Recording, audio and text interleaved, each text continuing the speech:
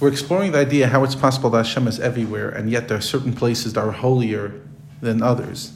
And he speaks about how Hashem's literally in all the universe.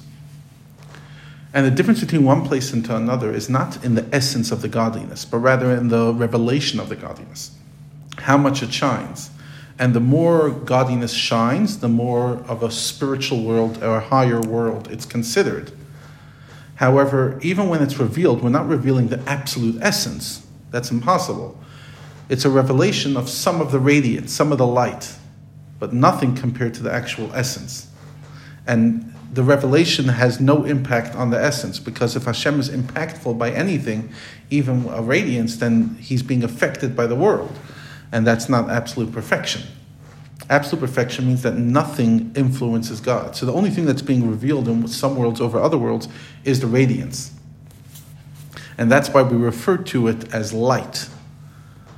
The light that comes out, not the actual essence of the light, it's the radiance of the light. In Hebrew, it's a word ma'or, which is the essence of the light, and or, which is the light that's shining out.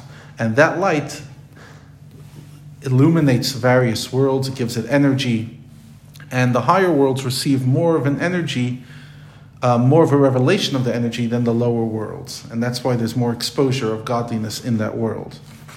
The lower the world, the more covering over there is on the light, and therefore it is hard to access the godliness in this world. It's there, but it's harder to access.